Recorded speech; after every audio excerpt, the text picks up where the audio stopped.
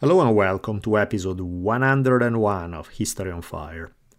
Today I have a confession and apology and a request all wrapped into one. Ever since bringing History on Fire out of all paywalls, I've been scrambling for ways to make it work financially, justifying the amount of time I pour into research and creating episodes and all that kind of stuff. Back at the beginning of History on Fire, I had made a point to only take ads for products that I used for real, that I truly enjoyed, because, I never wanted to pitch to you stuff I didn't believe in. In the past year, I haven't been able to do that, and hence the apology. Because since money has been tight, I've had to accept any and all ads, products that I like, products that I'm neutral to, all of the above. And just to lighten up the mood, I guess, if you have ever watched a masterpiece that is the movie Idiocracy, which by now appears more like a documentary than a movie, but in any case, you'll get my next reference.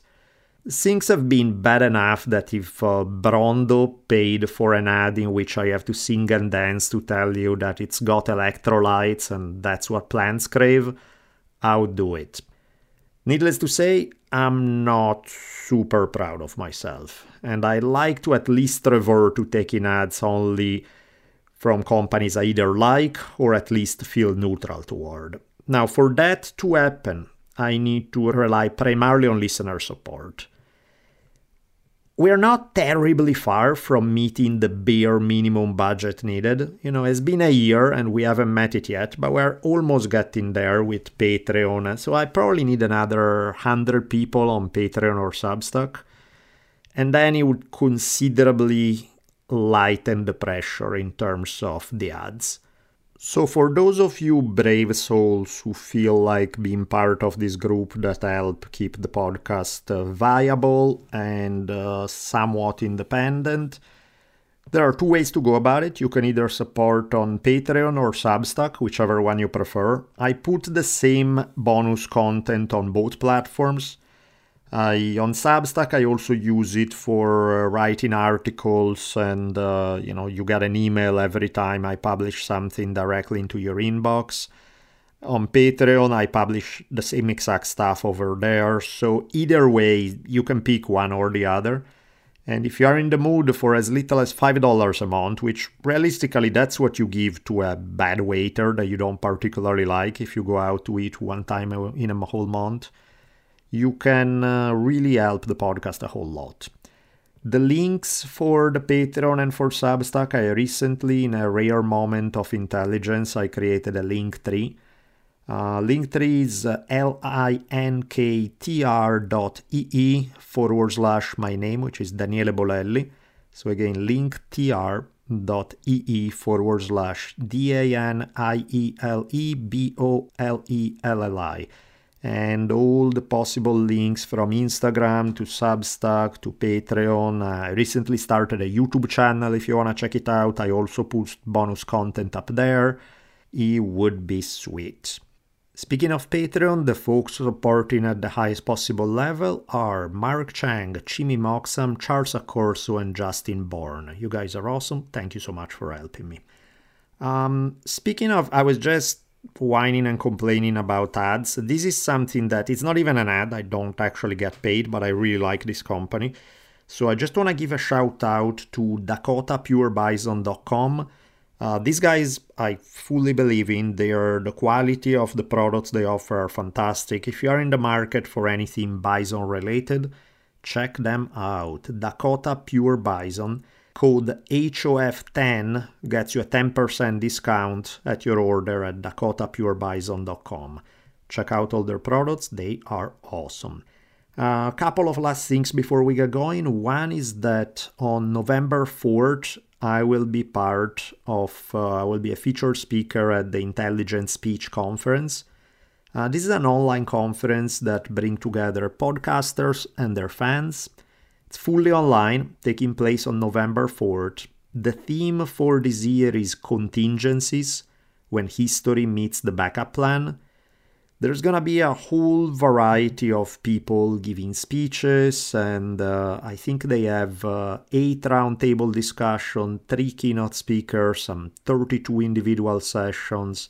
So there's a whole bunch of stuff. I'm gonna be one of the keynote speakers, and I'll also be part of a roundtable discussion with Mr. Sebastian Major from Our Fake History.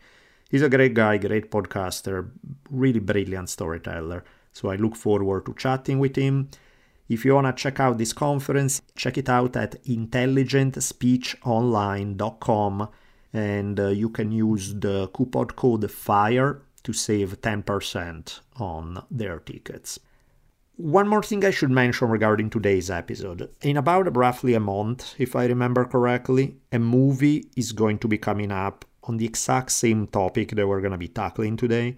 Today I tell you all about the real history of it, so that when you watch the movie, because this is going to be a Martin Scorsese movie with Leonardo DiCaprio, De Niro, it's a big, huge blockbuster event, and it touches on some really fascinating history. However, of course, I'm going to tell you the real story today. So if for whatever reason you decide I want to watch the movie without knowing anything about it first, you may want to hold on to this episode and listen afterwards. Now, the story is pretty clear. Like anybody, if you take a look at a review for about 3 seconds, you figure out what the story is. There's not exactly a big mystery there. But in case you don't want it, considering yourself spoiler warned. Now, having said all that, again, sorry for me whining about the whole ad thing earlier. I just, want to be honest and straight up with you.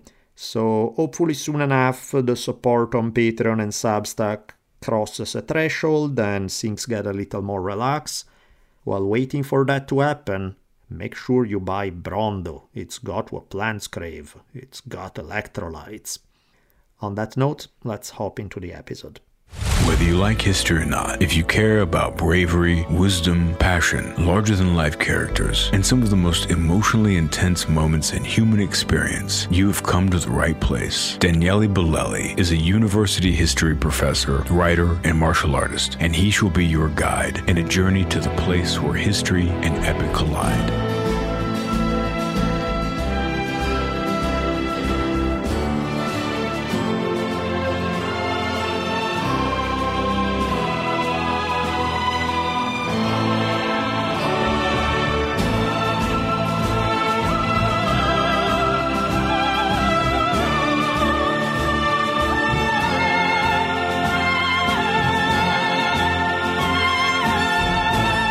Let's go set history on fire. Odds are that by the time most of you will get to listening to this episode, the movie Killers of the Flower Moon will already be out. It's not out at this moment when I'm sitting down to record, but it's only a few weeks away. It's due to be released on October 6th, 2023 in theaters, before moving on to Apple TV shortly thereafter. My guess is that the movie is going to be a big hit. It's directed by the legendary Martin Scorsese, starring Robert De Niro and Leonardo DiCaprio, so big Hollywood stuff, for sure. The movie itself is based on a 2017 book by author David Grann, which is also entitled Killers of the Flower Moon, with a subtitle that say The Osage Murders and the Birth of the FBI. Grann has done an incredible job researching and digging up what was up until recently a little known story that took place in the early 1900s in Oklahoma, which involves a murder mystery, an unusually wealthy Native American tribe, oil, corruption, a bloody conspiracy, and the early days of the FBI. He truly deserves a Pulitzer Prize many times over for the work he has done. But that's assuming that prizes like the Pulitzer in specific or success in general follow any kind of logic. Killers of the Flower Moon did not get its well-deserved prize. Instead, one of the worst books I've ever read, so riddled with mistakes that it's pretty much historical fiction, ended up becoming one of the most popular books on Native Americans of the past few years, and a finalist for the Pulitzer Prize and the National Book Critics Circle Award. But in any case, I'm not gonna go down that rabbit hole. I'm gonna keep my angry prejudices to myself regarding some books. Actually, not prejudices, because I've read the book, but my angry opinions to myself, and I'll try not to get distracted. The point here is that Gran has resurrected a powerful story that could have otherwise ended up buried in the annals of history. And in today's episode, I get to tell you the history behind the movie and behind, well, I guess behind the book is a weird way of phrasing it because the book is a history. He did write a history book, heavily researched, so I'll get to tell you this tale. Let's start with the tribe, at the center of our tale. A people known in English as the Osage. In their own language, they usually would refer to themselves as the Wazazi. All descriptions of them from the early days and even down to present days refer to them as physically imposing.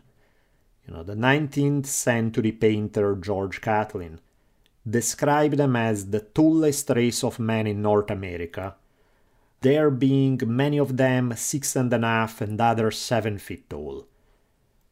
Evidence seems to indicate that they used to live possibly as far east as Pennsylvania in ancient times, but eventually moved westward over the centuries. According to some traditions, their ancestors may have been part of the people who inhabited pre-Columbian cities such as Cahokia. By the 1700s and 1800s, they were in places like Missouri, Arkansas, Oklahoma, and Kansas. The basis of their economy was a bit of hunting and gathering, but also farming, so they followed both traditions at the same time. Increased contacts with the United States did not bode well for the Osage in the 1800s. In the classic rhetoric of the age, President Thomas Jefferson had said he would act as a good father to his children. But this was just words and otherwise empty promises. Very quickly, the Jefferson administration forced the Osage to give up their lands between the Arkansas River and the Missouri River. They told them, either you sign the treaty and lose the land, or you are an enemy of the United States. And you really want to find out what happens to enemies of the United States? So with their only alternatives being loss of land or extermination, the Osage picked up and packed and left, and they lost almost 100 million acres of land, and eventually resettled in Kansas. The US government, of course, promised the Osage that, this was a one-time thing, but once they got to Kansas, they could keep their new homes forever and ever. But this promise was about as good as Jefferson's promise to act as a caring father toward them. One problem they ran into is that following the Kansas-Nebraska Act of 1854, both abolitionists and pro-slavery forces invaded Kansas, trying to flood the territory with their own people, so that in the upcoming election they could vote to either outlaw or extend slavery in the area. In the following years during the Civil Wars, the Osage found themselves geographically in between the two sides. They tried to stay neutral, neither wanting to cast their lot with the Confederacy or the Union, but what they got for staying neutral was getting raided by both sides. So all of this was bad news for the tribe, since they started getting pushed out and again forced to sell. So the government pressured them into signing a treaty by which the tribe would quote-unquote agree to give up their lands in Kansas. This kind of reminds me of the football gang in Charlie Brown, where over and over again Lucy tells Charlie Brown that she's going to hold the football, and then every time he goes to kick the football, she pulls the football away and he ends up flying and landing badly and getting hurt. And then this happens every single time. Every single time Charlie Brown is like, I don't want to do it, you're gonna just take the football away. And Lucy's like, no, don't worry, this time is different, you can trust me. And every single time she does it, and then she laughs at him and say, "Why did you trust me? That was a dumb idea." This is basically what happens between the tribes and the US government. The same story gets to be replayed over and over again, and every time it's like, okay, this is the last time you have to move. This new land, you're gonna get to keep it, we promise you. And regularly the football gets taken away. So this combination of continued forced migrations and diseases ended up wiping out about 2/3 of the tribe by the late 1800s. After the Civil War, as I mentioned, they were forced to sell the land in Kansas, and they were removed to Oklahoma to lands that no one wanted. The government took good lands from them and pushed them into some godforsaken place where no one else wanted to live. But this is where the story gets a twist. As it turns out, the universe has a weird sense of humor. What was considered worthless land in the 1870s turned out to be extremely valuable by the end of the century. No one could tell by looking at those lands in the 1870s, but what people didn't know is that what was found underneath the ground was very precious. So eventually, a discovery was made that the Osage lands in northeastern Oklahoma sat on some of the largest oil deposits in North America. The timing couldn't have been better for them, because this was when oil was becoming an extremely valuable commodity and the car industry was just about to boom. So, overnight, the Osage find themselves plenty rich.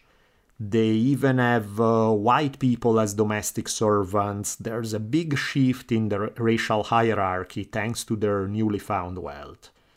So their efforts to screw them over actually had made the Osage incredibly wealthy by pushing them into these lands no one wanted that suddenly turned out to be extremely valuable. So this is a feel-good story I'll be telling you today, right? Not so fast.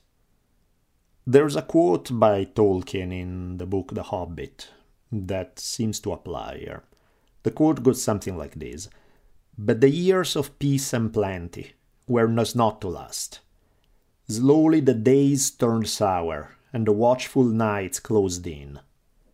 Thror's love of gold had grown too fierce, and sickness had begun to grow within him. It was a sickness of the mind, and where sickness thrives, bad things will follow." This is where, if you watch the Hobbit movie, you hear this line being spoken. Now, the part that does not apply is the Thror's love for gold, because this does not refer to the Osage, but the idea that the years of peace and plenty had their days numbered, and that the presence of wealth in their lands attracted a monster, attracted what Tolkien referred to as the where sickness thrives, bad things will follow. Inevitably, that's what's gonna happen here. The newly found wealth of the tribe will attract some of the worst people on earth trying to come to prey on them. One of the things that made all of this possible, that makes the entire tale I'm going to tell you possible, is that in their infinite wisdom, members of Congress decided that the Osage were just too stupid to handle their own money, so for their own good they would be legally restricted in their ability to do as they wish with their wealth. Tribal members would be required to be assigned a non-Indian guardian who would be in charge of managing their money. On the surface of it, to be fair, the way I just described it sounds just exploitative and insane, and it turns out to be that it was exploitative and insane, but on the surface they could make at least a semi-logical argument for it. They said, look, it's very easy to scam people who had never had to handle that kind of wealth before, so we're really doing it for their own good. We want to make sure that they don't get scammed, and so we will provide guardians to manage their wealth for them until they learn how to do so themselves. A bit paternalistic, more than a bit paternalistic, a lot paternalistic, but you can at least make a logical argument, so far so good. The problem is that in the name of protecting them from possible scams, the government set up a much bigger institutionalized scam. Because of course, enormous potential for corruption existed when these guardians would get to decide how to use someone else's money, quote-unquote, for their own good. Some Osage women married white men, and they felt good that their overseers would be their husbands. This is family after all, so that was a way to get around the problem that was created by the government requirement to have a money manager for them. Their husbands would be the money manager, so what could possibly go wrong? Well, we are about to find out. Usually, when people become wealthy, their life expectancy goes up, thanks to better access to healthcare, good food, and so on and so forth. This is not going to be the case for the Osage. Between the 1910s and the 1930s, they would experience an insanely high death rate. And this is not just the result of random bad luck. This period in their history, in fact, will become known as the Reign of Terror.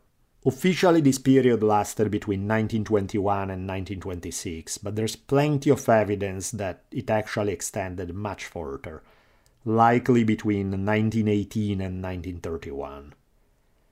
The overwhelming majority of the suspicious deaths taking place as part of the Reign of Terror will never be investigated, so we don't know exactly what happened in many of those cases.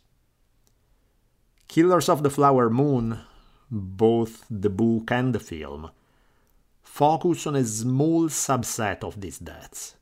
And the reason being is that at least in this case, we get to find out what happened. We get to have some resolution to this story. So let's dive into the specifics of this particular story, set within the larger context of the Reign of Terror among the Osage during those decades. The lead character in our tale is an Osage woman by the name of Molly, who had married a white man named Ernest Burkhart. Back in 1918, Molly's sister Minnie had died from what doctors refer to as a wasting illness, which is a nice way of saying that doctors didn't really know what killed her. Minnie was only 27 years old, had been in great health, and she went downhill very quickly. The family was left wondering what happened, but there were no clear-cut answers. And after all, the doctors are saying, yeah, just bad luck, this happens, wasting illness.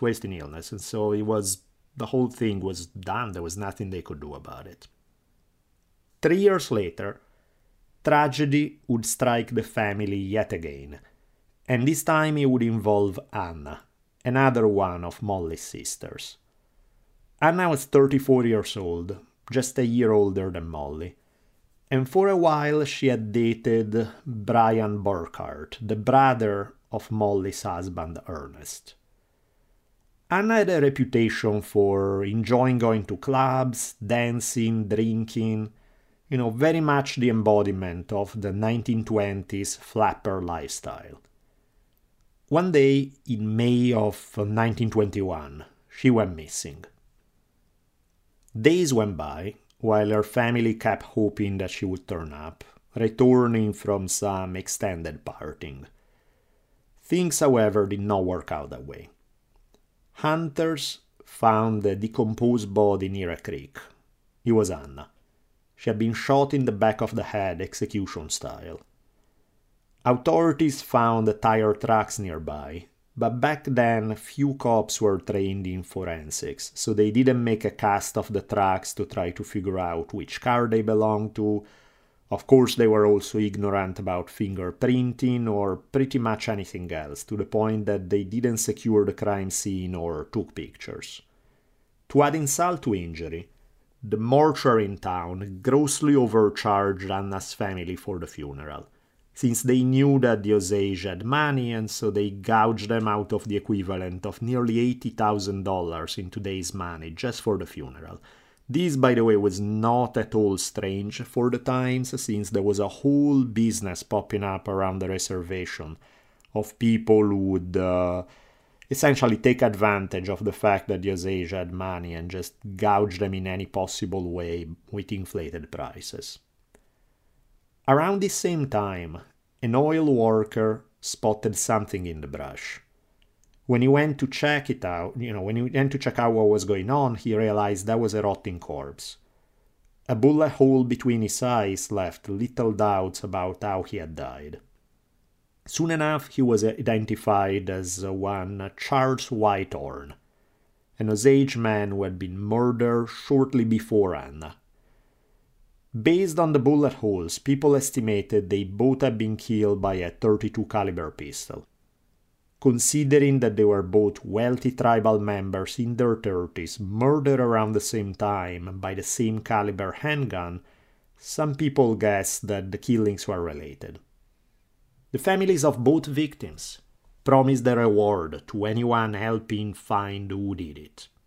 In a show of solidarity, one of the most important non-native citizens in the area, a certain William Hale, promised his own reward. Hale was the uncle of Molly's husband. He had made money in cattle ranching and had a reputation for almost being a nice guy, He had a reputation for helping the tribe before they started making money with the oil leases. So back in the old days, he came across as a regular good Samaritan, donating money to schools, hospitals, and various charities. He said, "We got to stop this bloody business," he announced as he hired a private detective to try to find out who was responsible for the murders. But neither the detective he hired nor the one hired by Molly ever uncovered enough hard evidence to come to a conclusion.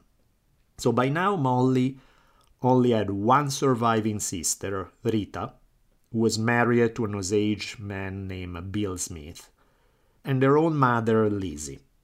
Actually, scratch the surviving part, at least as it applies to their mother, since Lizzie didn't live much longer after Anna's death. 2 months after Anna's death, Lizzie died too. And of course, many people believed the obvious, that this was the result of heartbreak over the death of her daughter. She had already lost a daughter 3 years earlier, now Anna. Maybe it had all been too much grief, and as a result, Lizzie had died.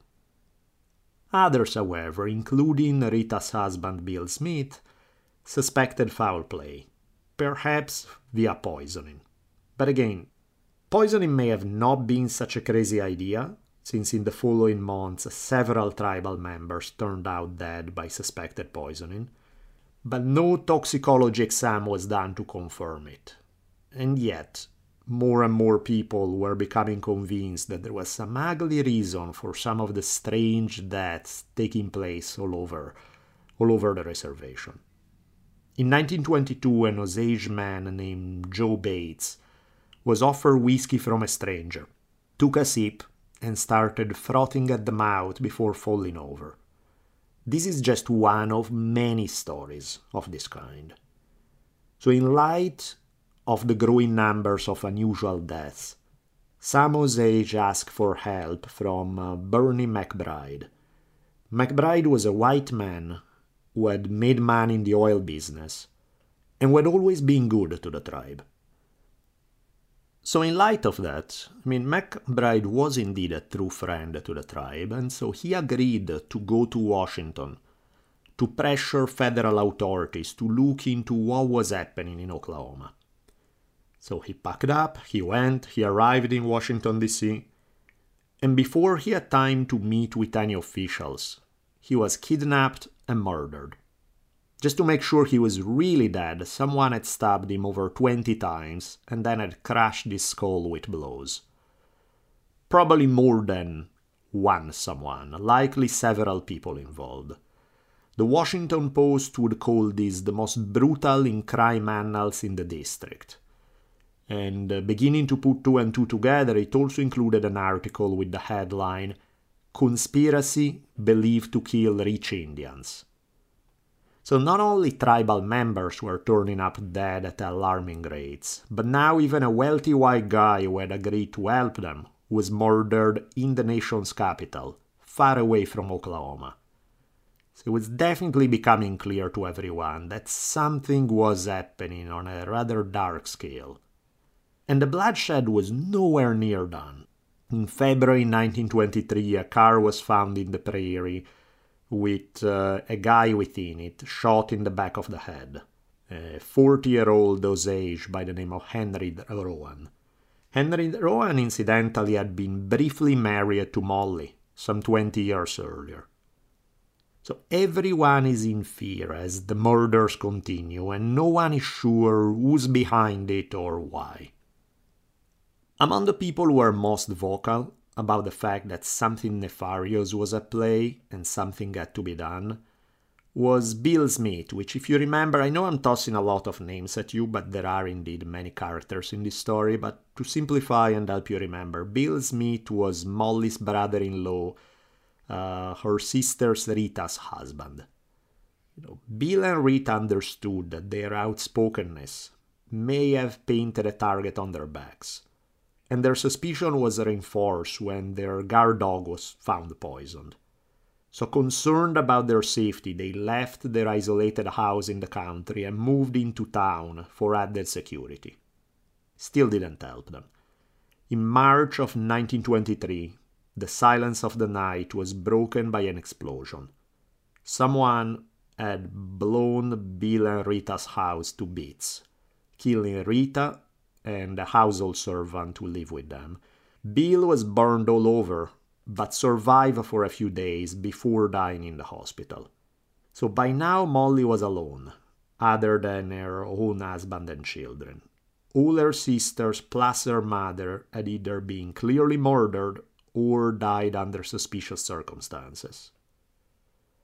The governor of the state made a show of sending a special investigator to solve this crime spree. But it quickly became clear that the investigator wasn't going to help, since he himself was a crook, busy taking bribes from all kinds of criminals, and not really interested in solving the case. As author David Grann writes, it soon became clear that the state's special investigator in charge of solving the Osage murder cases was himself a crook. He was convicted for bribery, then he was pardoned by the governor, and seeing the error of his ways, the investigator now turned his life around and... not just kidding. Once he got out of prison, he robbed and murdered a lawyer and returned to prison. And just to raise the level of confidence in authorities, around this time, Governor Walton himself was also impeached for corruption and for having been bribed by oil interests. Now, none of this was unusual. Oil bosses bought politicians left and right, including the Secretary of the Interior around this time, and would open up lands for them so that they could exploit them. The only thing unusual about this story is that Governor Walton had acted so carelessly as to actually get busted for it. Some sheriffs, investigators, and now even the governor of Oklahoma were busted for corruption. But for each one of them that was caught, 10 more laughed all the way to the bank. In this context of institutionalized corruption, a lawyer named W.W. Vaughn stood as a notable exception. As a prosecutor, he had made an honest effort in trying to solve the strings of murders targeting the Osage. In June of 1923, an Osage friend of his, 46-year-old George Bighart, called for him. Bighart was dying from poisoning in a hospital in Oklahoma City and wanted to speak to Vaughn about some of the leads he had uncovered about who was behind the killings. Before rushing to the hospital, Vaughn told his wife where he had hidden the evidence he had been accumulating on the case, and ominously told her to dig it up and turn it to authorities if something were to happen to him. He had also hidden money for her and their 10 children. At the hospital, Bighart spoke with Vaughn for several hours before finally dying. Vaughn called the Osage County Sheriff, telling him he was coming to visit him with all the info necessary to solve the murders. The following day, the train that he was supposed to be on arrived, but there were no traces of him. Within 2 days, his body was found close to the railroad tracks, about 30 miles from Oklahoma City. Someone had thrown him off the train and killed him. When his widow went to retrieve the documents and the money he had hidden, she realized that someone else had already taken them. So clearly, either his killer had forced Vaughn to spill the info about the hiding place before murdering him, or perhaps even more unsettling, whoever killed him was someone who Vaughn had trusted and to whom he had voluntarily confessed these secrets. However it played out, his widow was left to raise 10 kids on her own and she had no money. The Osage felt a debt of gratitude toward the man who had sacrificed his life for their sake. So even though his efforts had not paid off, several of them pulled some money together and kept his widow and children alive by providing for them. Some of his kids even ended up living with Osage families and being incorporated into the culture. And in the meantime, the body count among the Osage and among anyone trying to help them kept climbing to the point that the reservation had an insane murder rate for a relatively small place. And the press would describe the murders as being as dark and sordid as any murder story of the century, and I also quote, the bloodiest chapter in American crime history. Afraid that she was next, Molly stopped going to church or inviting guests. And it's at this juncture in our story that a federal agency named the Bureau of Investigation, which would later become the FBI, got involved in this tale. J. Edgar Hoover, the highly controversial boss of the agency, would send Tom White, who was a special agent in charge of the Houston office. Hoover is such a weird and disturbing character that he probably would deserve an episode all of his own, but this is not the time or place, so I'll resist getting sidetracked and will stick to the business at hand. Hoover told White his job would be to head the investigation in Oklahoma, and a failure would not be tolerated. White, incidentally, is the character in our story that was originally planned for Leonardo DiCaprio to play. But in classic DiCaprio fashion, he turned down playing what could be seen as the stereotypical lead for the story, and instead chose to play a much more controversial role. When Wine got to work, one thing became quickly clear. The common thread of the murders was rich Osage tribal members. But the very different way in which they were killed and the fact that they were killed in different parts of the state suggested that likely there wasn't a single killer behind all this. Someone was probably hiring assassins, or possibly multiple someone were hiring assassins. There were multiple people involved. So all this was happening against the backdrop of endemic corruption. Remember the business I mentioned at the beginning of how the government ruled that the Osage were incapable of handling their own finances and needed non-native guardians to manage their money? It didn't take quite long to realize that the system bred a shocking level of theft and abuse. Clearly not every single one of the money managers for the Osage was corrupt, and some of them actually tried to help people. They were actually doing what they were supposed to. But case after case after case showed also a very different pattern. Honesty and treating people right were the exception more than they were the rule. An Osage leader said, "The blackest chapter in the history of this state will be the Indian guardianship over these estates. There has been millions, not thousands, but millions of dollars of many of the Osage dissipated and spent by the guardians themselves." And then, in another case, somebody said, "The money draws them, and you're absolutely helpless. They have all the law and all the machinery on their side. Tell everybody when you write your story, he's saying, tell everybody to a journalist to whom he was giving this quote. He says, tell everybody when you write your story that they are scalping our souls out here. Because the reality is that the law was usually on the side of the money managers, with the judges involved as well. The Bureau of Investigation discovered that the judges would appoint those who had supported them in getting the job and getting elected.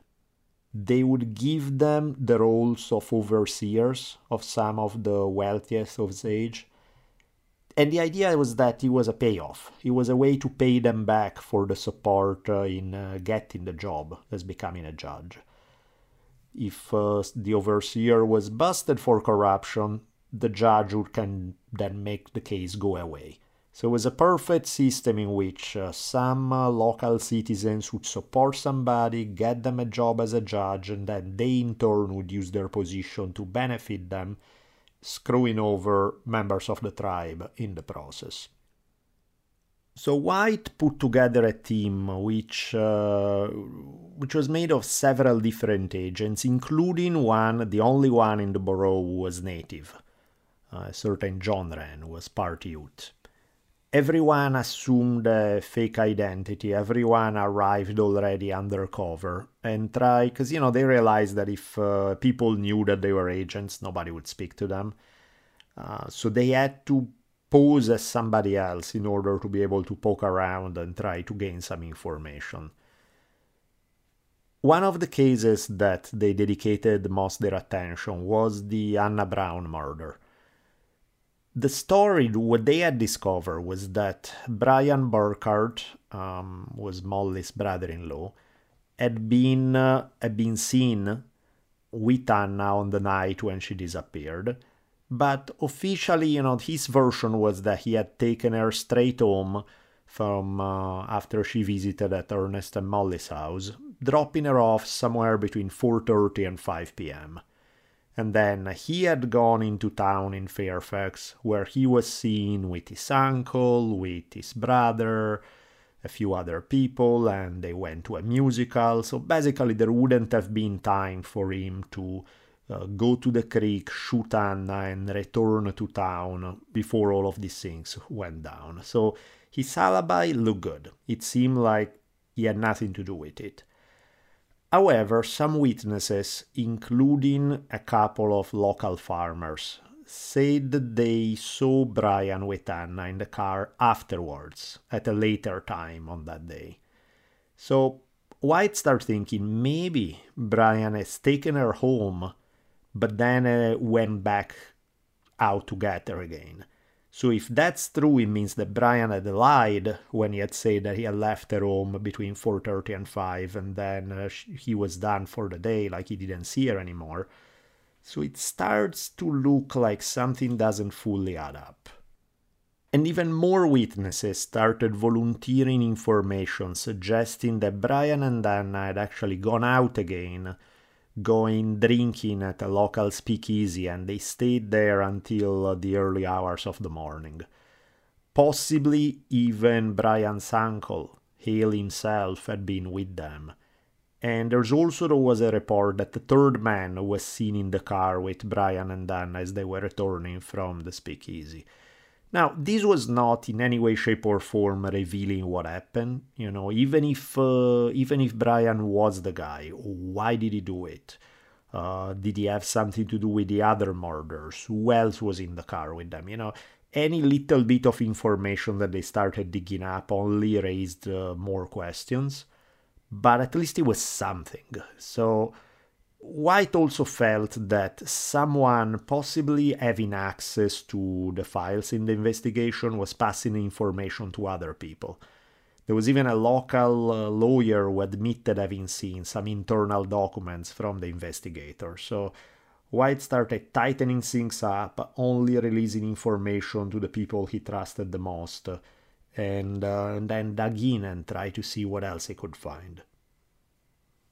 One break came when a private investigator named Pike was arrested for robbery and was interrogated until he confessed that Hale had hired him in the past, not to solve the Anna Brown's murder, but actually to hide Brian's involvement, Brian being Hale's nephew.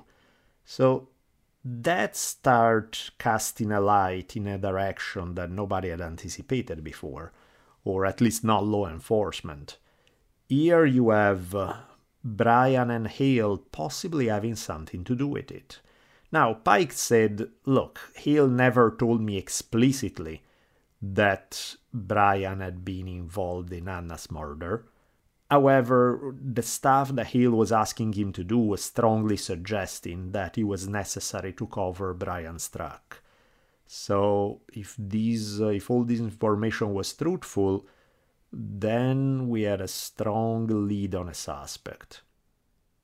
And speaking of lead, the lawyer of Bill Smith, Molly's brother-in-law and Rita's husband who had gotten killed when his house was blown up, shortly before dying, when he was in the hospital, he had told his lawyer that he only had two enemies, William Hale and Ernest Brookhart.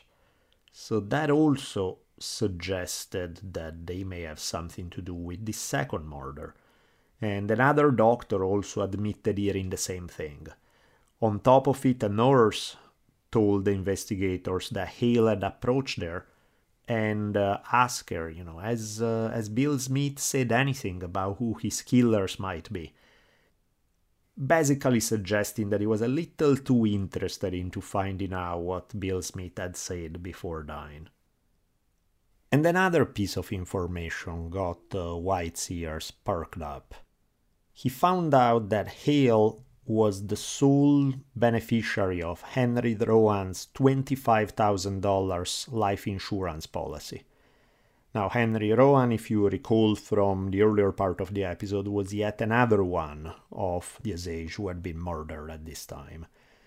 Now, Rowan was found with a bullet in the back of his head, and Hale had immediately cashed in on some $25,000 life insurance. Now, clearly, if anybody had motive, that would be him.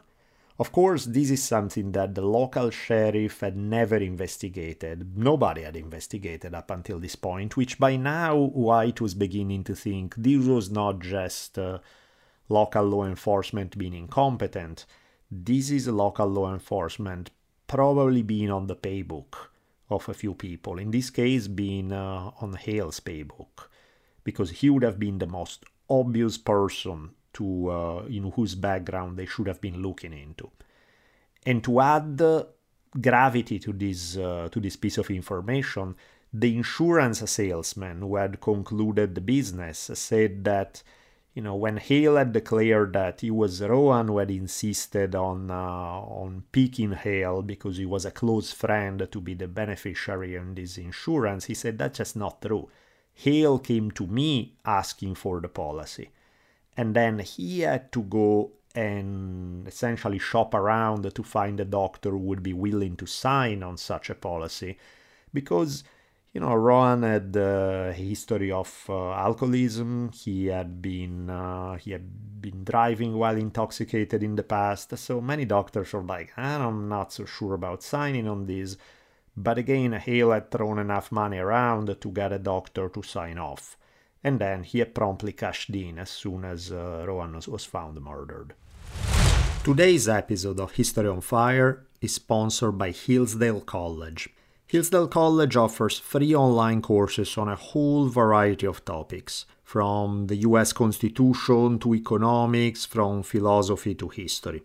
The college has been around since 1844, and what they have done now is take some of the key classes that are normally taught face-to-face and offer them to the general public for free online to anyone who wants to take them. Over 3 million people have taken a Hillsdale College online course already. There are 39 courses to choose from. They are easy to follow, self-paced, and you can start and finish whenever you want. Go right now to hillsdale.edu/historyonfire to enroll. There's no cost and it's easy to get started. That's hillsdale.edu/historyonfire to register. One more time, that's hillsdale.edu/historyonfire. Now, this was certainly something. However, there was still no evidence that Hale had done it. There was no witnesses, no forensic evidence, nothing that either Hale or anybody associated with him had done it. He had motive, but it's one thing to have a reason for killing someone and another one to actually do so. And also, even had he done this, was that just the only case? Did he have anything to do with the other murders, or was this a one-time thing? These are all things that still needed to be explored.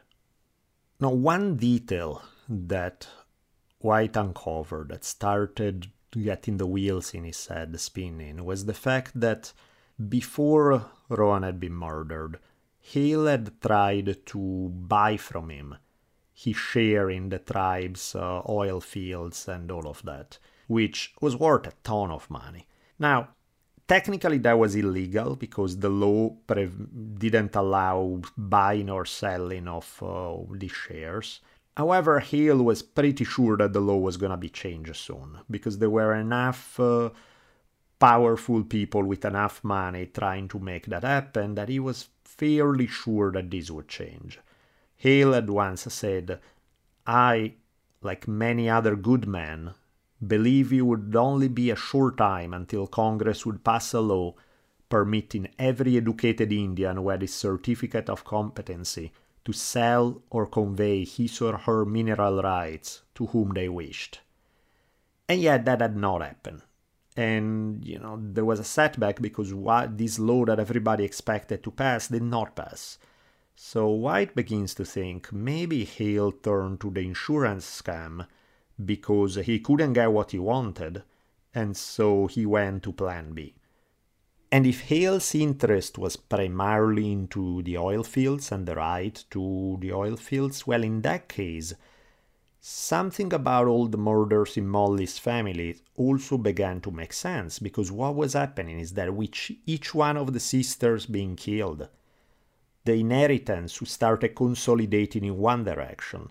First, it went to Molly's mom, but then she died as well. And so all the inheritance from the other sisters and the mom went to Molly and Rita. And then Rita was murdered, so everything went to Molly. Now, why would Hale care if the money went to one tribal member or another? Well, remember, Molly was married to Hale's nephew. And so now the question is, was the plan to kill her as well, so that all the money would end up in his nephew's hands and probably shared with Hale himself? As he started considering this, White was getting eerily convinced that all of this was beginning to make a little too much sense, almost like all of these things were not random murders anymore. They were part of a very rational plan to get rid of these people in order to get all the money into Molly's husband's hands. I'll read you a quote from Killers of the Flower Moon. It says, "White couldn't determine whether Ernest's marriage to Molly, 4 years before Anna's murder, had been convinced from the outset as part of the plot, or if Hale had prevailed upon his nephew to betray her after they married. In either case, the plan was so brazen, so sinister, that it was hard to fathom. It demanded that Ernest share a bed with Molly and raise children with her, all the while plotting and scheming against their family." During this phase of the investigation, White had to struggle wading through trying to figure out which testimonies were accurate, which ones were made up, which ones maybe were accurate but were not helpful, and he had a little bit of all of them. For example, there was an outlaw by the name of Dick Gregg who was in jail at the time. He volunteered to cooperate with the investigation. He said that Hale had offered him and his gang some $2,000 in order to kill Bill Smith and Rita. And they had actually declined. They said no, because that crossed the line even for their standards. They felt that killing a woman for money was something that they didn't want to do. Problem with this is that this kind of testimony could be easily discounted, since here you're taking the word of a criminal who was trying to get a sentence cut in exchange for testimony. So not the most reliable thing in the world. Now, maybe it was truthful, but maybe not, and either way, the optics weren't great. So that was one problem. Another problem was that White found out that people who could have actually given him good information had died under mysterious circumstances. Number one on the list was a man by the name of Asa Kirby. Kirby, supposedly, according to some information that White received, Kirby was the guy who had created the bomb that was used to blow up the house belonging to Bill Smith and his wife. Okay, well then arrest this guy, interrogate him, and hopefully get him to confess or to turn on Hale or something, right? Well, problem was Kirby was dead by now, but the way he died suggested some interesting machinations behind the scene. What had happened was Kirby had been shot dead while trying to rob a jewelry store. Okay, so far so good. The part where it gets interesting is that Kirby had been told by somebody that the jewelry store was an easy target and that there were diamonds there, and was even told of a specific time of the day when there would be nobody around and it would be easy to break in and steal the diamonds.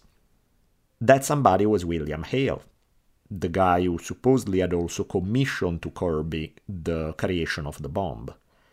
And to make the whole thing even weirder, Hale also then turned around, went to the shopkeeper, and told him that somebody was about to rob him, told him when that was going to happen. So by the time Kirby broke into the store, the owner was waiting with a shotgun and just shot him dead.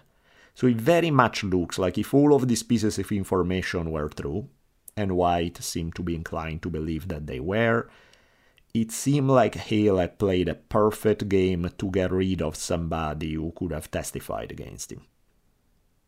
White also received some information regarding another inmate, a certain Bert Lawson, who told him an elaborate story about how Hale had asked him to kill Smith, and then how he set it up, and how he was actually the guy who planted the bomb, and the whole thing looked extremely promising. Unfortunately, it turned out not to be true, as we are going to be seeing. So, part of the problem of doing an investigation like this is that for every good tip you get another one that's not, and it's not always easy to be able to verify and understand who's telling the truth and who isn't. In the meantime, Molly kept getting sicker and sicker. She sent a message to her priest saying that she believed somebody was trying to poison her.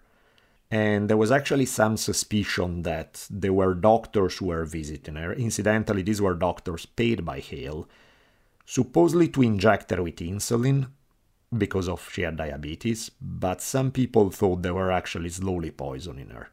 And this seemed to be confirmed when Molly was sent to a hospital away from the care of these doctors, and she immediately started feeling better. In his report, one of the agents wrote, "It is an established fact that when she was removed from the control of Hale and Burkhardt, she immediately regained her health." Agent White wasn't feeling super safe regarding some of the testimonies he had gotten, like especially the Lawson one. He was a little unsure about whether that was truthful or not. However, Molly's priest told him, look, if you don't do something at this stage, she's going to get murdered. So White decided to rush to get some arrest warrants for Hale and Ernest Burkhardt for the murder of Bill and Rita. This happened at the very beginning of 1926. He did this knowing that some parts of Lawson's story didn't fully add up, but White was afraid that Hale would get away with it and possibly murder Molly in the meantime. He did get, as a plan B, another outlaw by the name of Blackie Thompson. I guess there were a lot of outlaws in this part of the country at this time, who told him that Hale had asked him to do the killing, but he eventually had turned him down. Now, when White arrested Ernest Burkhardt, Ernest didn't really seem all that fazed. He didn't seem to believe that White had anything on him. But once he was put face to face with Blackie Thompson, his entire demeanor changed. He realized, because I guess, when they told him that Lawson was testifying against him, he knew that Lawson had lied, so that there was nothing to it. But when Blackie Thompson showed up, well, he knew that he had told the truth. And so now Burkhardt freaked out and said that he was ready to confess. During this confession, Ernest, who, in case you're getting confused by all the names, just to remind you, that's Molly's husband, it became clear that he was under the spell of his uncle William Hale. He said how he had worshipped him growing up, how he always relied on his advice for everything. He was basically his little minions in a lot of ways. And Burkhardt had come to understand some of what Hale's plan was, but basically he just did whatever Hale told him. He had somewhat protested when Hale had shared with him that he was planning to blow up Rita and Bill Smith. However, Hale got over it pretty quickly by telling him, look, what do you care? Your wife is gonna get all the money, I'm doing this for you, and then, pulled all the right strings that he knew how to pull in order to get Burkhardt to fall in line. And so fall in line he did. He even carried the message to some outlaws that Hale was going to hire in order to blow up this couple and carry out the job. And so Burkhardt, for all intents and purposes, while he didn't have a direct hand in the murders, he facilitated them by carrying the message, getting the person that Hale wanted to do the job, and all of that.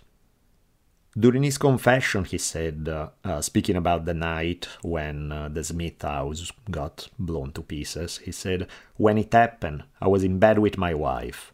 I saw a light on the north side. My wife went to the window and looked out. And she remarked how she believed somebody's house was on fire. As soon as she said that, I knew what it was. So that's part one, but it doesn't even stop there. Burkhardt also confessed about how Hale had set things up to get Rowan's murder. So if you remember that story, when Rowan had been killed for insurance money, and Burkhardt confirms the whole tale. He said, yes, I know who did it, and it talks about his uncle setting it up by hiring some local criminal named John Ramsey, who was the trigger man in this whole thing. So White sent out a call to get John Ramsey arrested, and after they brought him in, he realized that Ernest Burkhardt had confessed. He realized there was a ton of evidence against him, so he also confessed and said, yes, I did kill Rowan, that was something that Hale asked me to do.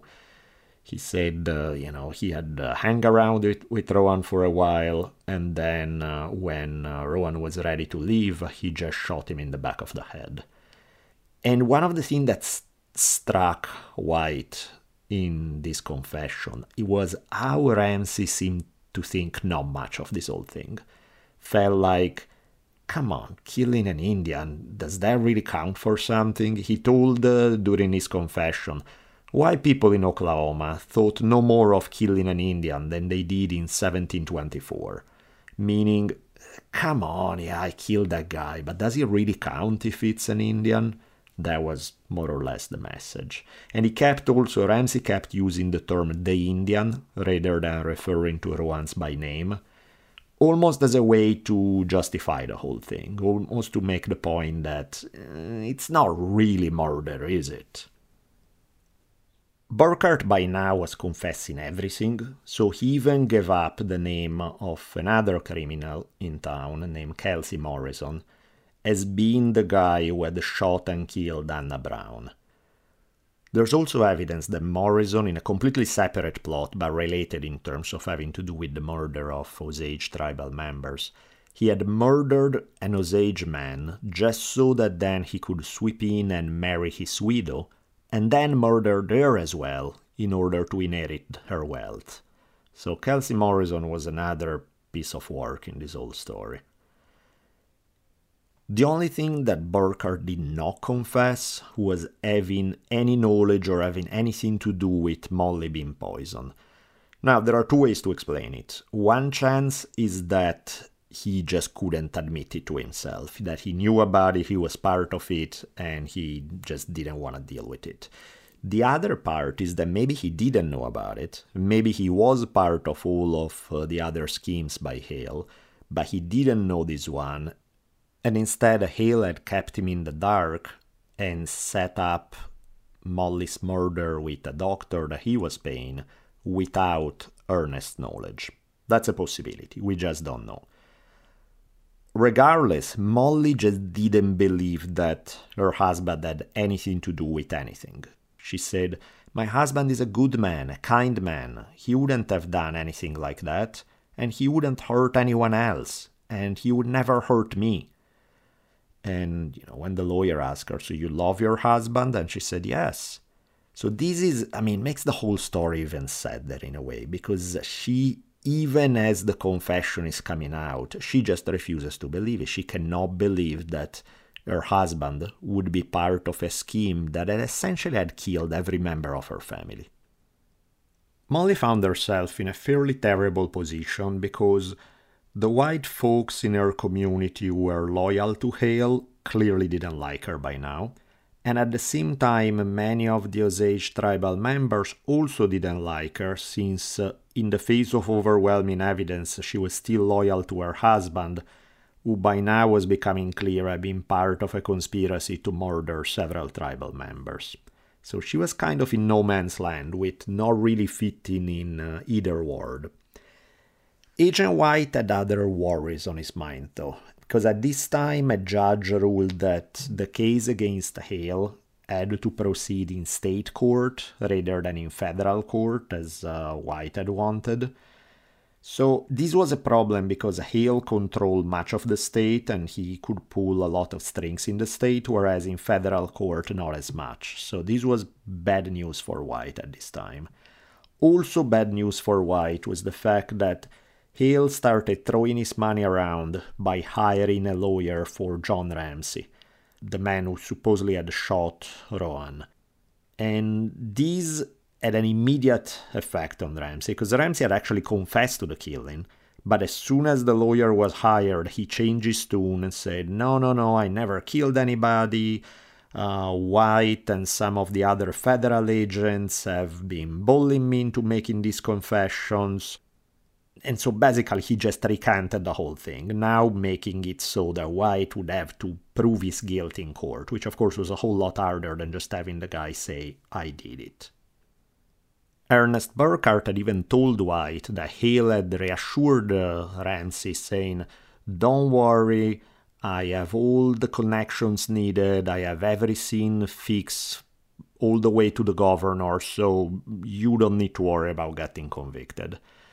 But the one who was really the center of everybody's attention was Ernest Burkhart himself, because he was the one that Hale was worried about, because he was so close to all of the plans, he knew everything that Hale had been doing. He was the one that he needed to flip. So apparently he did, because at one point, in a highly irregular move, the judge allowed Hale's attorney to have a private talk with Burkhart, even though he wasn't representing him or anything. And after he came out of this private talk, who knows what was being said in there, but once he came out, Burkhart flipped, lost his determination to testify, and backtracked immediately, much like Ramsey had done. He actually said that the agents had threatened to kill him, Hale will sing the same tune, Ramsey will sing the same tune. So essentially they're all saying, look, there were a couple of confessions true, but they were all obtained thanks to the violence of the agents who had either tortured us or threatened to torture us, and that's why we confess, but it wasn't true. This was a fantastic gift for Hale defense, and so immediately one of his friends in the Senate, the U.S. Senator from Oklahoma, William Pine, who he himself had made his wealth with oil, and he was he had been one of the staunch defenders of the guardianship system by which white folks would serve as money managers for the tribal members. And he was clearly close to Hale. he started pushing the government for White and his agents to be fired from the borough, saying these guys are clearly bad people who are using violence to obtain confessions. We need to get rid of them. So this is getting really close to shutting down the whole investigation.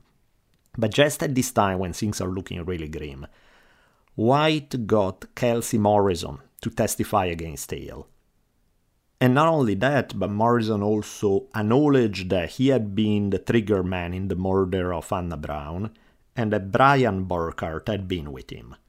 So I'll read you from the testimony. Basically what happened, I'll get to the testimony in just 1 second, but basically what happened, they say, is that he and Brian had been hanging out with Anna, they got her really drunk, and then they took her to this ravine, and now I'll read you the testimony.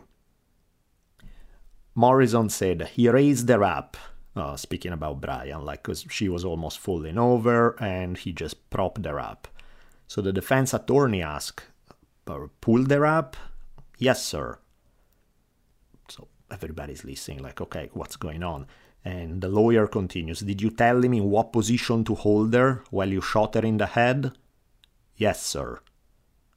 You stood there and directed him how to hold this drunken, helpless Indian woman down in the bottom of the canyon while you got ready to shoot a bullet into her brain? Yes, sir. Then when he got her just in the position you wanted him to have her, then you shot a bullet from this .380 automatic? Yes, sir. Did you move her after you shot her? No, sir. What happened when you shot her? Turned her loose and she fell back down. Just fell over. Yes, sir. Did she make any outcry? No, sir. Did you stand there and just watch her die? No, sir. You had satisfied yourself that with the gun you shot that bullet into her brain you had killed her, didn't you? Yes, sir. And so then the lawyer asked, okay, what did you do after shooting her? And he replied, I went home and ate supper.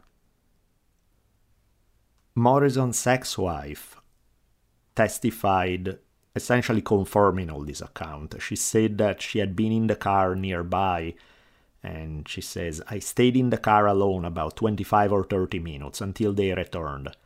Anna Brown was not with them, and I never saw her alive again. And his ex-wife also testified that Morrison had made it clear that he would kill her if she ever said anything about this. Now, at this point, things turn in a big way for the prosecution, because Ernest Burkhart passed the note to a deputy to give to the prosecutor that he wanted to talk. And what had happened is that his and Molly's 4-year-old daughter had just died of an illness. The pressure of the trial was getting to him, and he basically didn't want to lie anymore. So he decided to change his plea to guilty. So he went back and forth a couple of times. He pled guilt, he confessed and acknowledged his guilt, then he said he didn't, and he had been threatened by the FBI, but now he goes back over again. So Burkhart was sentenced to life imprisonment and hard labor. And there was something about him that even though he was going away, almost there was witnesses describe a sense of relief in him, almost like he couldn't live with the guilt anymore. And however, when he tried to make eye contact with Molly as they were taking him away, finally stuff flipped in her brain, and she realized that despite her intention to try to see him as innocent by now, even he was saying he wasn't innocent, so she wasn't quite exactly ready to return the eye contact or ever talk to him again.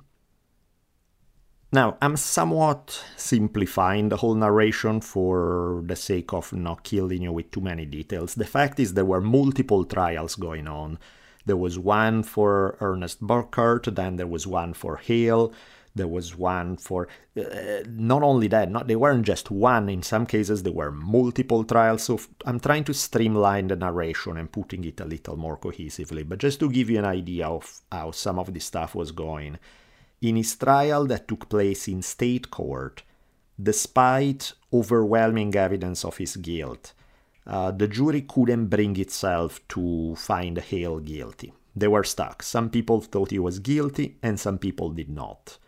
Same thing regarding Brian Burkhart killing of Anna Brown. The feeling among the Osage was that it would be very, very hard at the state level to find 12 white men who would be willing to convict another white man for murdering a tribal member. This was just, the general attitude was the level of racism of the time, it was just not gonna happen at the state level. Never mind the fact that Hale himself had tried to bribe the jury, and some people think successfully. So as a result of all of this, as some of this stuff was coming up, the judge allowed for a retrial. So while this particular trial did not end up with a guilty verdict for Hale, it wasn't over. And as this was happening, the Supreme Court ruled that the trial against Hale for the murder of Rowan could be done in federal court, which this would deprive him of all his contacts at the state level and his ability to influence the outcome of the trial. At the end of a long legal odyssey, the jury found both Ramsey and Hale guilty of murder. However, rather than giving them the death penalty as was customary in cases that were so gruesome, they gave them life in prison, which is still not a walk in the park, but is definitely different from a death penalty. And then in regards to not being a walk in the park, I'll get to it in a second, but these guys are not gonna do life in prison, as we're going to see soon. In the meantime, during the trial for Anna Brown's murder, Molly had to sit there and listen to her by now former brother-in-law Brian recount how they had murdered her sister. And, the thing that probably got to her is the fact that, when they had all found Anna's body, and so everybody had gone there to see, Brian had stood right there next to her, faking being full of grief and sad over her death. And in the meantime, her own husband had been there comforting her while knowing full well what had happened. So, not surprisingly at this time, she divorced her husband Ernest, and, she realized how it all went down, and she was horrified by what had happened. This was a huge win for the Bureau of Investigation. This was, they had come in, taken the case away from local authorities who had been corrupt and couldn't get anything done, and had secured a conviction in a really high-profile murder case. J. Edgar Hoover couldn't stop talking about this case. He used it as a propaganda campaign mainly for how he was great. He often barely even mentioned the agents involved, and it was all about the borough itself, which was kind of a code word for he himself, since he saw himself as the heart and soul of the whole thing. He would remain its chief for an extremely long time, even at the time when he became the FBI. So this was really a J. Edgar Hoover propaganda campaign to show the importance and the power of this newly created agency that he was running. And don't get me wrong, they had done a good job. They had secured a conviction in a situation that was anything but assured that it would go well for the prosecution. They had some, there were reasons to pat themselves on the back. I just find it funny how J. Edgar Hoover essentially turned this whole thing into an effort to push himself up, to prop himself up, to let everyone know how great he was and how important he had been in this whole thing, which is not exactly the way things went, but in any case. Agent White eventually quit his job and found a new job as a warden of Leavenworth Prison, which is one of the biggest federal prisons in the United States, or definitely was at this time. Molly remarried with a man from the Creek tribe, and not only that, but something else happened in her life that was meaningful, that within a few years, the courts acknowledged that the system of guardianship had created tremendous abuse, and so they started allowing individual members of the Osage tribes to run their own money, to have a say-so how it was spent. So eventually, by the age of 44, Molly was in charge of her own money, and she had become American citizens at all effects. Her former husband, Ernest Burkhardt, was eventually released and paroled just a little over a decade after being convicted and lived well into his 90s. Hale himself was paroled after 20 years, which, of course, 20 years in jail are not exactly a small thing, but for having murdered an extremely high number of people, and we don't even know for sure how many, because, we know of a few that he was definitely responsible for, but it seems likely that there were more. 20 years seems... maybe he got away lightly, actually, when you think about it. In any case, the Great Depression wiped out a whole lot of the wealth that the Osage had accumulated. Some of the oil fields started drying up, so that business eventually died out. They did manage, especially in recent years, they did manage to start casinos that have been profitable and that help fund the tribal government. And also in 2011, after a long legal battle, they were able to successfully win a case against the government, when the government agreed to settle a lawsuit for how they have mismanaged the oil fields and had to pay to the tribe some $380 million. Author David Grant, though, makes an excellent point about this whole tale, which is the Bureau, they celebrated victory because they were able to convict Hale and a few of his henchmen. But the reality is that the number of cases they had solved compared to the number of murders that had been taking place in these years was nothing. There were many, many, many more cases that were left unexplained. Dozens, some people suggest possibly hundreds of tribal members have been murdered in these few years. Also, it was never solved who had killed McBride when he had gone to Washington to lobby for the tribe, who had murdered Vaughn when he was on the train bringing back the evidence and somebody had thrown him off the train. So all of this stuff remained unsolved, and it would remain unsolved in the future because the Bureau decided they were done with this. The story was over, they had won, and that was the end of it. So the author of Killers of the Flower Moon said that by digging into the archives, he started finding evidence to convince him that in at least one of these cases, a banker who had been a friend of Hale and was busy exploiting the Osage at the time, he was on the train with Vaughn, and this is somebody that Vaughn had considered a friend. And so the author puts all the elements together and essentially makes the case that this is the guy who killed him. He was never prosecuted for it, but through some serious detective work, that's what the author of the book concludes. And honestly, when you go through his evidence that he lays out, it's pretty convincing. Now, the Osage themselves believed that there were many more murders, and not all of them had to do with Hale. Actually, probably the majority did not have to do with Hale. Hale was the guy who got busted, but there were many other people running similarly murderous schemes who were never caught. David Grant writes, these cases, he's talking about all the other cases that seem to be unconnected with Hale, these cases underscore that the murders of the Osage for their head rights were not the result of a single conspiracy orchestrated by Hale.